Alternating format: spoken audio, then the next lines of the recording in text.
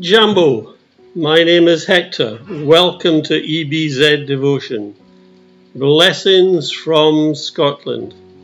Throughout this week, my colleague Stephen and I will be broadcasting a series of talks entitled Preparing for Christmas God's Way.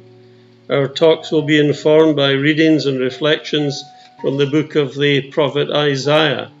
And today my text is taken from Isaiah chapter 40, verses 3 to 5, and I'm going to read these verses now. A voice of one calling in the desert place, prepare a way for the Lord, make straight in the wilderness a highway for our God. Every valley shall be raised up, every mountain and hill made low, the rough ground shall become level, the rugged places a plain, and the glory of the Lord will be revealed, and all mankind together will see it, for the mouth of the Lord has spoken.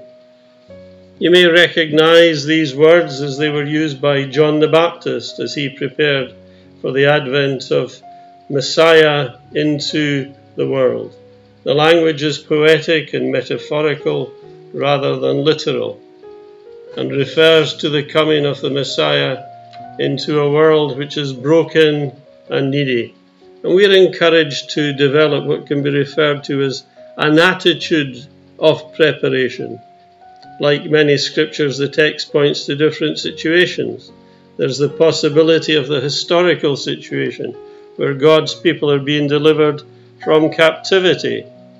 There's also the expectation in the prophetic of the Messiah coming into the world, which we sometimes call Advent. Advent meaning coming, and then there's the possibility of the future situation, the second Advent, when Jesus will return to the world. The meaning of the name Isaiah is Jehovah is salvation, and this is what this text is all about. And as we prepare for Christmas, it's worth reflecting upon and preparing for Christmas. And our preparation should involve some sort of spiritual discipline, something like prayer, scripture reading, expectation, worship, such as John the Baptist exercised when he announced the coming of the Messiah into the world in his day and his time.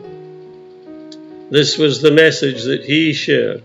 After me will come one more powerful than I, the thongs of whose sandals I'm not worthy to stoop down and untie. I baptize you with water, but he will baptize you with the Holy Spirit.